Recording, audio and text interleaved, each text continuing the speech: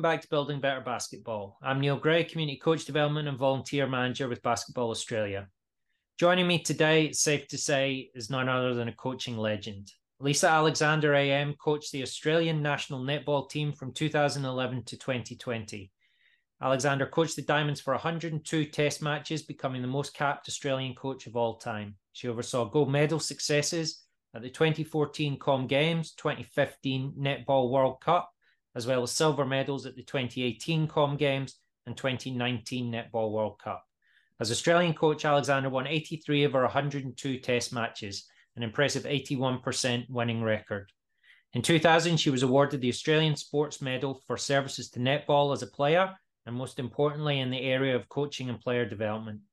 In the 2021 Australia Day honours, Alexander was made a member of the Order of Australia for significant service to netball at the elite level. That's some CV, and we're really lucky to have her. Lisa, thank you so much for giving up your time, and welcome to Building Better Basketball. Thanks. It's actually quite humbling to be on a basketball coach's podcast because I've always admired basketball coaches in Australia for a long time. Of course, who can go past Lindsay Gaze and you know, the Tom Mars and then the Sandy Brondellos and just class all the way. And I've been an admirer of coaching in basketball, particularly in the elite level, but also in the sub-elite level, in the talent development area. I've been a huge admirer of what basketball has done for so long, which has really enabled an environment for their coaches to flourish and to have high expectations of their own professional development. So, and I had always wished that for netball as well, and that's why I worked so hard at it. While I was coaching, I was also educating coaches in netball. I just thought it went hand in hand, and it was my responsibility to do that, to try and catch up to basketball. Simple.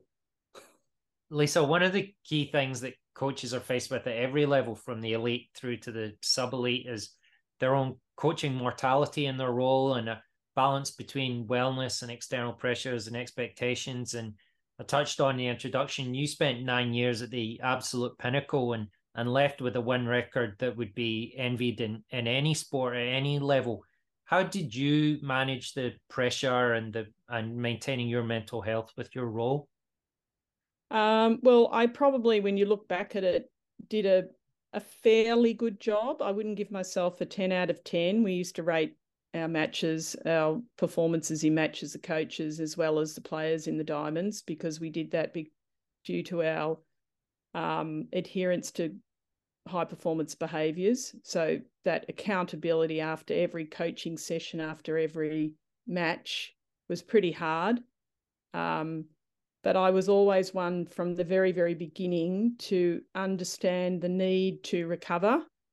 And that's not just for the athletes, but also for the coaches and the staff. So because we're in such a furnace of high performance when you're away with the national team, there's so many expectations. You have to recover well, and you have to take notice of the human side of coaching and the relationship side, which we felt was extremely important. So it was important on tour to go out and have, well, I implemented it with the players as well, and they thought it was a great idea as well too, which we called it family night. But what it meant was you could go and do what you wanted to do, what was important for you. And it meant that you didn't have to go out with the whole team, but many of the team did, the players. We made sure through the leadership group that no one was left out because we didn't want any cliques developing. However, it was just as important for the staff. So the staff would also definitely go out together. But if it was the staff members' home state, then the expectation was they went home with their family.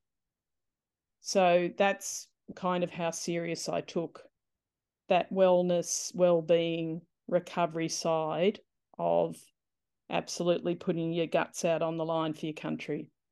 I think that's something that ties back to a previous episode we had, where we had a mental skills coach from the Arizona Diamondbacks on in Major League Baseball, and she spoke about that message that she was drumming home to all the coaches at all their levels of not solely focusing on the wellness of their athletes, but also remembering their own wellness and how they actually take that step back after every game and ensure that they're okay before they then take the step forward onto next week.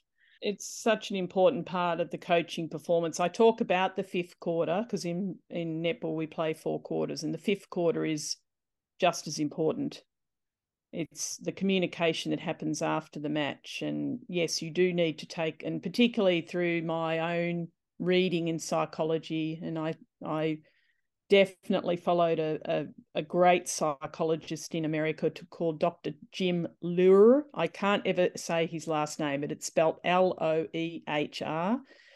And I followed his book, Mental Toughness Training for Sports, since the early 90s. And he was ahead of his time, totally ahead of his time. And so a lot of his principles I used in my coaching as well. And even as an athlete, because I was still playing in the early 90s as well, I used a lot of his mental skills approach to my own game, because I actually had to compete against some of the players I was coaching back in those days. So it was quite interesting. And I was a captain coach of quite an elite team.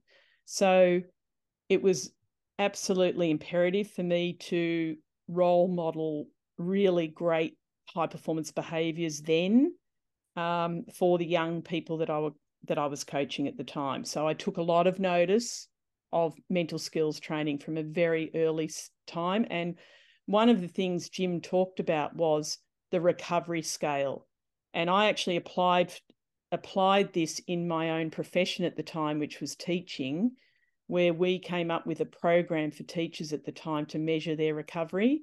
And guess what? Today, of course, we've got all those watches and smart watches and robots and everything else, but they're doing the same thing. They're just monitoring, people's rest and sleep.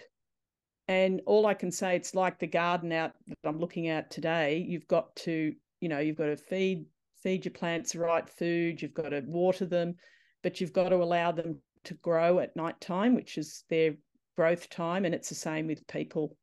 We have to have our good sleep, good recovery to be able to do what is actually it's actually not healthy sometimes to be an elite athlete or to be an elite coach. So as coaches in the community, often the key focus for the stakeholders tangential to the coach are on athlete well-being, and often that can mean different things at different levels. It could look like enjoyment on the court, or it could even just be what I suppose is referred to at the highest level and even at the sub-elite level as the culture of the team and the culture of the club.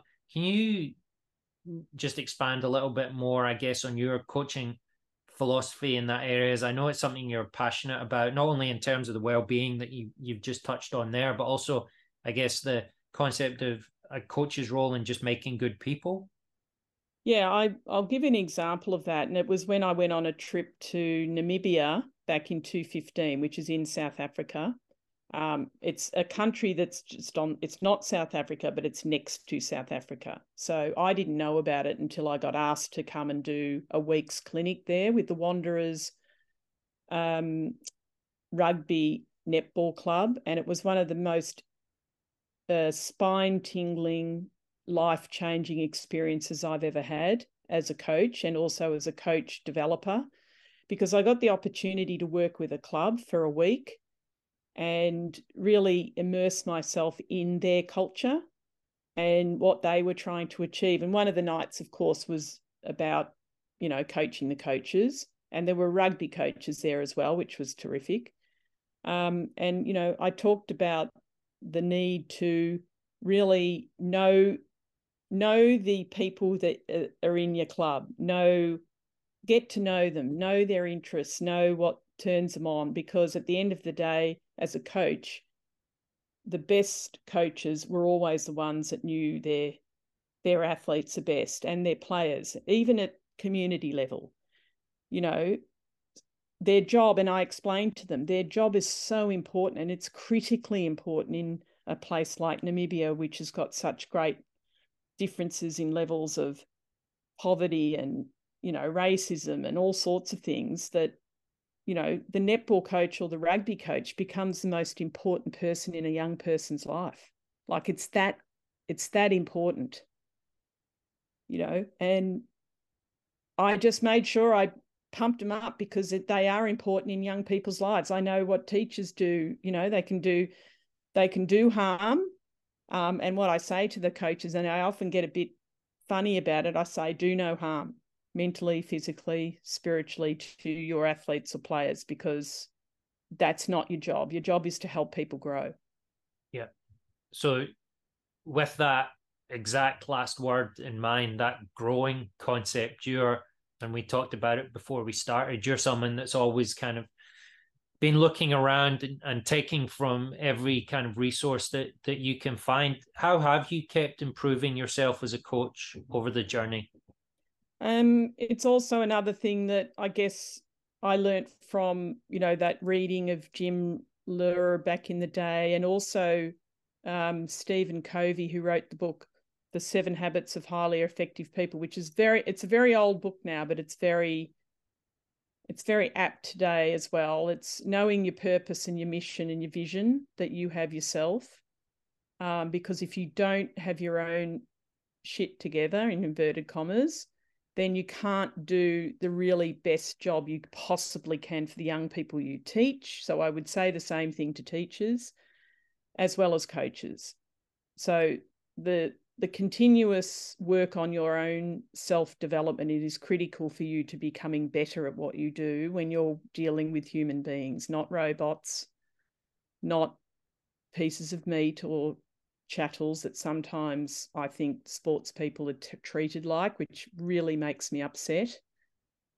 But coaches understand that. And, I had coaches that came across to Namibia from Zimbabwe. They came a long way. They came 12 hours on a journey across, and to see the passion and care that they had in their eyes, and knowing that they were going to go back and take all of that learning back to Zimbabwe. And now we have Zimbabwe competing in a World Cup for the very first time for netball.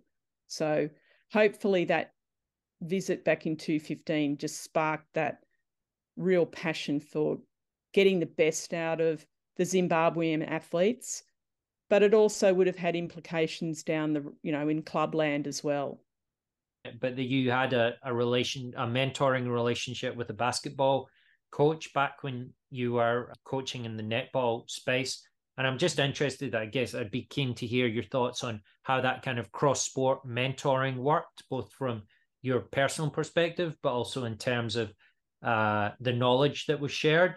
And then some of the similarities you see because from the outside, someone alien to both sports would look at basketball and netball as something they would imagine there's a lot of similar basic skills that could be transferred between the two from a coaching sense. I'm just keen on your thoughts on that. Yeah, look, I probably didn't do enough cross-sport work with basketball, I'll admit, back in the day. I certainly discussed it at a higher level with people like Patrick Hunt and Tom Maher, I think I even spoke to at some stage. And, I didn't do enough. That's my regret. I did a lot more in AFL football, a lot more diving into what they did on game day and all that, because the game is more similar in many respects to our game, which is 360. But Jane Searle is a good example of a coach that in netball, who also was a very top basketballer as well. She was an Australian player as well in netball as well as basketball, and her understanding of defence techniques and she had that intuition around what was needed in a defence end. And I think that learning from her, when she was able to, I guess, teach us her basketball knowledge, was really, really important. But I would say I didn't do enough, and I needed to do more. particularly in basketball and netball, because there are so many similarities of what you do, particularly now with the super shot in netball. It's just so basketball-like. And people, if they follow me on Twitter, will know I'm having a crack at basketball at time to time, but I'm not really, because, you know, netball is a subset of basketball. That's how we are what we are today. I contemplated whether to bring up the super shot, Lisa, and I've been monitoring your tweets regarding it. I thought, oh, it might be too much of a hot button topic. No, it's fine. I just play around with it. I love the opals and the boomers, and you know, Joe Ingles came into training with us when Renee was in the team, when I was lucky enough to coach Renee Ingles back in 2015, 16, so on. And, you know, Joe was terrific too, like just his knowledge and understanding of basketball that he brought to us. I mean, we wanted him to do a specific role for us. He was playing Romelda Aitken at the time, I think, and, you know, posting up and being the shooter, which I think encouraged him to go for 3-point shots in the end. And that's what he's known for in America now. But I think more of that makes coaching really interesting, makes games really interesting. And what we have learnt from basketball, I know, is being applied to the super shot period now. And, you know, our shooters don't have a backboard, so they've got to be deadly accurate with that, you know, circle they have to get the ball into. So not as big a ball, of course, not quite as heavy. So it's a different action. But many of our players have had a basketball background as well. That's the other thing I need to say, because a lot of our athletes have played both. And I've always liked that, because I think back in the day, basketball has brought a great aggression to the game that we just didn't have in netball. It was too nice. You know, it's a ladies' game. Whereas the ones that played basketball and netball, particularly in the country regions, they just got it. They got strategy. Like, you could really strategize with these players because they already had it in basketball. They had great coaches that, you know, showed them all the different plays to do, all of that stuff. And then they would apply that in netball, and they come up with creative ideas of how to bring that into our netball strategies as well. So, you know, I think it's brilliant that coaches nowadays really do. I think, you know, some of them even have, you know, the different coaches from different sports as, you know, consultants to their program. And I encourage them to do that. I think that's really important. One thing that we try and push is where you can get messages from. It doesn't have to just be basketball. There's so many messages that you can get. When we're recording this the day after Anzac Day, and I think I tweeted out from the Basketball Australia coaches account a couple of things that Craig McRae had done. And as I know, like Craig McRae is just he's my latest love child for certain. I just love the fact that he just says there's no mistakes. Just, you know, don't worry about it. Just get on with the next thing, which we have to do in netball too. And he's an example of someone who's just, I mean, I've watched him in his career, and I've also spent a bit of time with him as well at Collingwood when he was a development coach. He's fascinating. You know, he's won 3 premierships with, you know, Brisbane. He's, as a player, he's elite, but he has really worked hard on his coaching. And he sat with me for an hour and a half, and we just talked coaching the whole time. And I was lucky enough to work with him when I was at cricket, and it was at the similar time frame when he was trying to teach Mason Cox remotely via Zoom how to kick a ball. And we spent the same, probably an hour or two, just talking about hip and shoulder alignment and fast bowling, and how he could kind of use that as a way to kind of make it clearer to Mason about keeping everything going towards target. And yeah, the journey that he's been on, you wouldn't think he was a 3-time premiership player. I know, that's the other message. He's so humble, and he's so, like, I even text him out of the blue. He probably thought, who in the hell is this woman? I texted him because I had his number, and I said, I'm just so thrilled for you, Craig. They're just looking brilliant. And he said, and he sent it back. He sent a text back to me, and I went, oh my God, I didn't expect that. But, you know, what a good person. You can see the sort of athletes he's developing, like listening to Darcy Moore speak after the game, I was nearly in tears, because as a teacher, you love hearing great speeches from the students like that. And, Dacos's sons, it's a beautiful story. As a coach, Lisa, it's easy to, at the elite level where wins and losses are the only currency that really matter. And I know it's a loaded question that can be taken a million ways, but let's look at it at the community level from your perspective. How would you define success as a coach?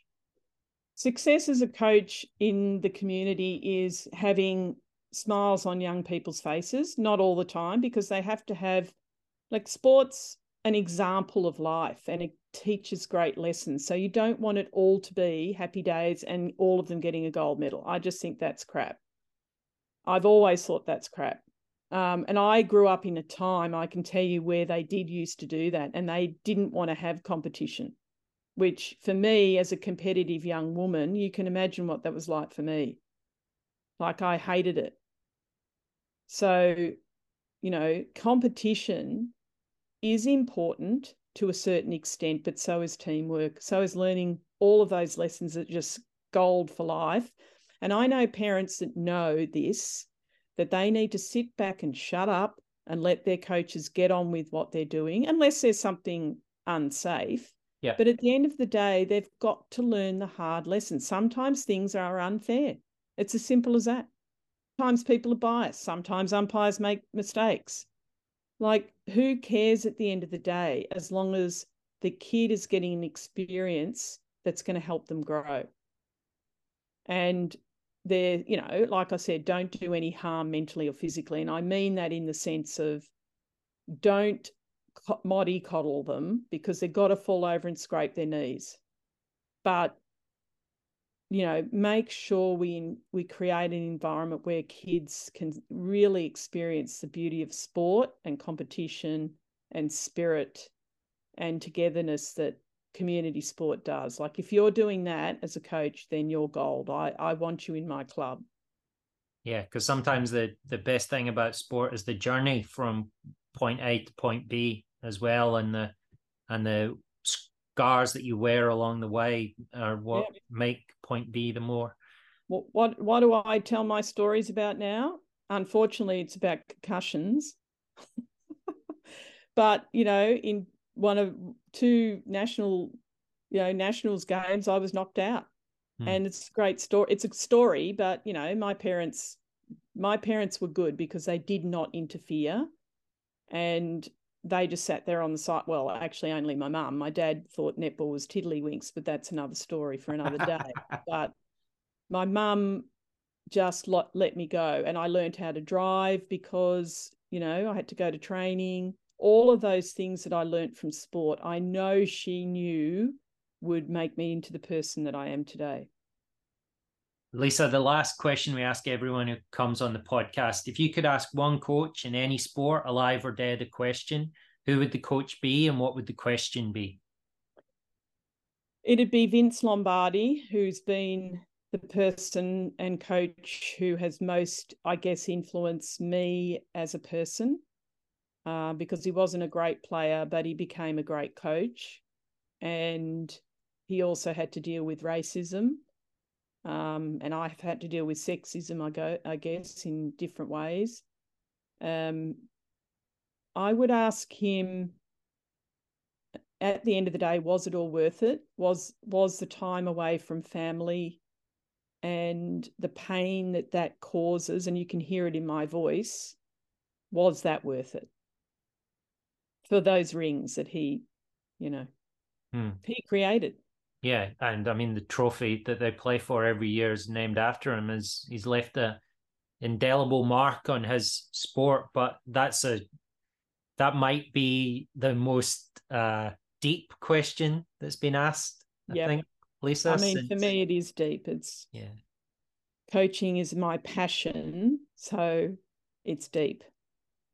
Lisa, I think there's so many different avenues we could go down and keep talking about, and we could just keep the tape running for hours and hours, but I really appreciate you giving up your time to jump on, and I encourage anyone that does use Twitter to give Lisa a follow, because you do learn a little bit more about netball, as I'm finding out myself, but she's a multi-sport observer, and as someone that has a Kiwi passport, we congratulate her on our Melbourne Storm fandom from last night. But oh yes, I was getting quite hot under the collar, but and I meant it. I've heard that bloody anthem how many times, but at the end of the day, I know it off by heart, because I know if we had to play the aliens, I'd never want anyone else better alongside me than a Kiwi.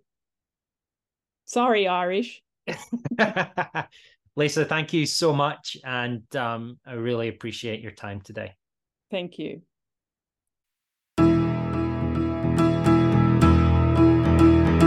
your hands up! Y'all get ready! In the crowd!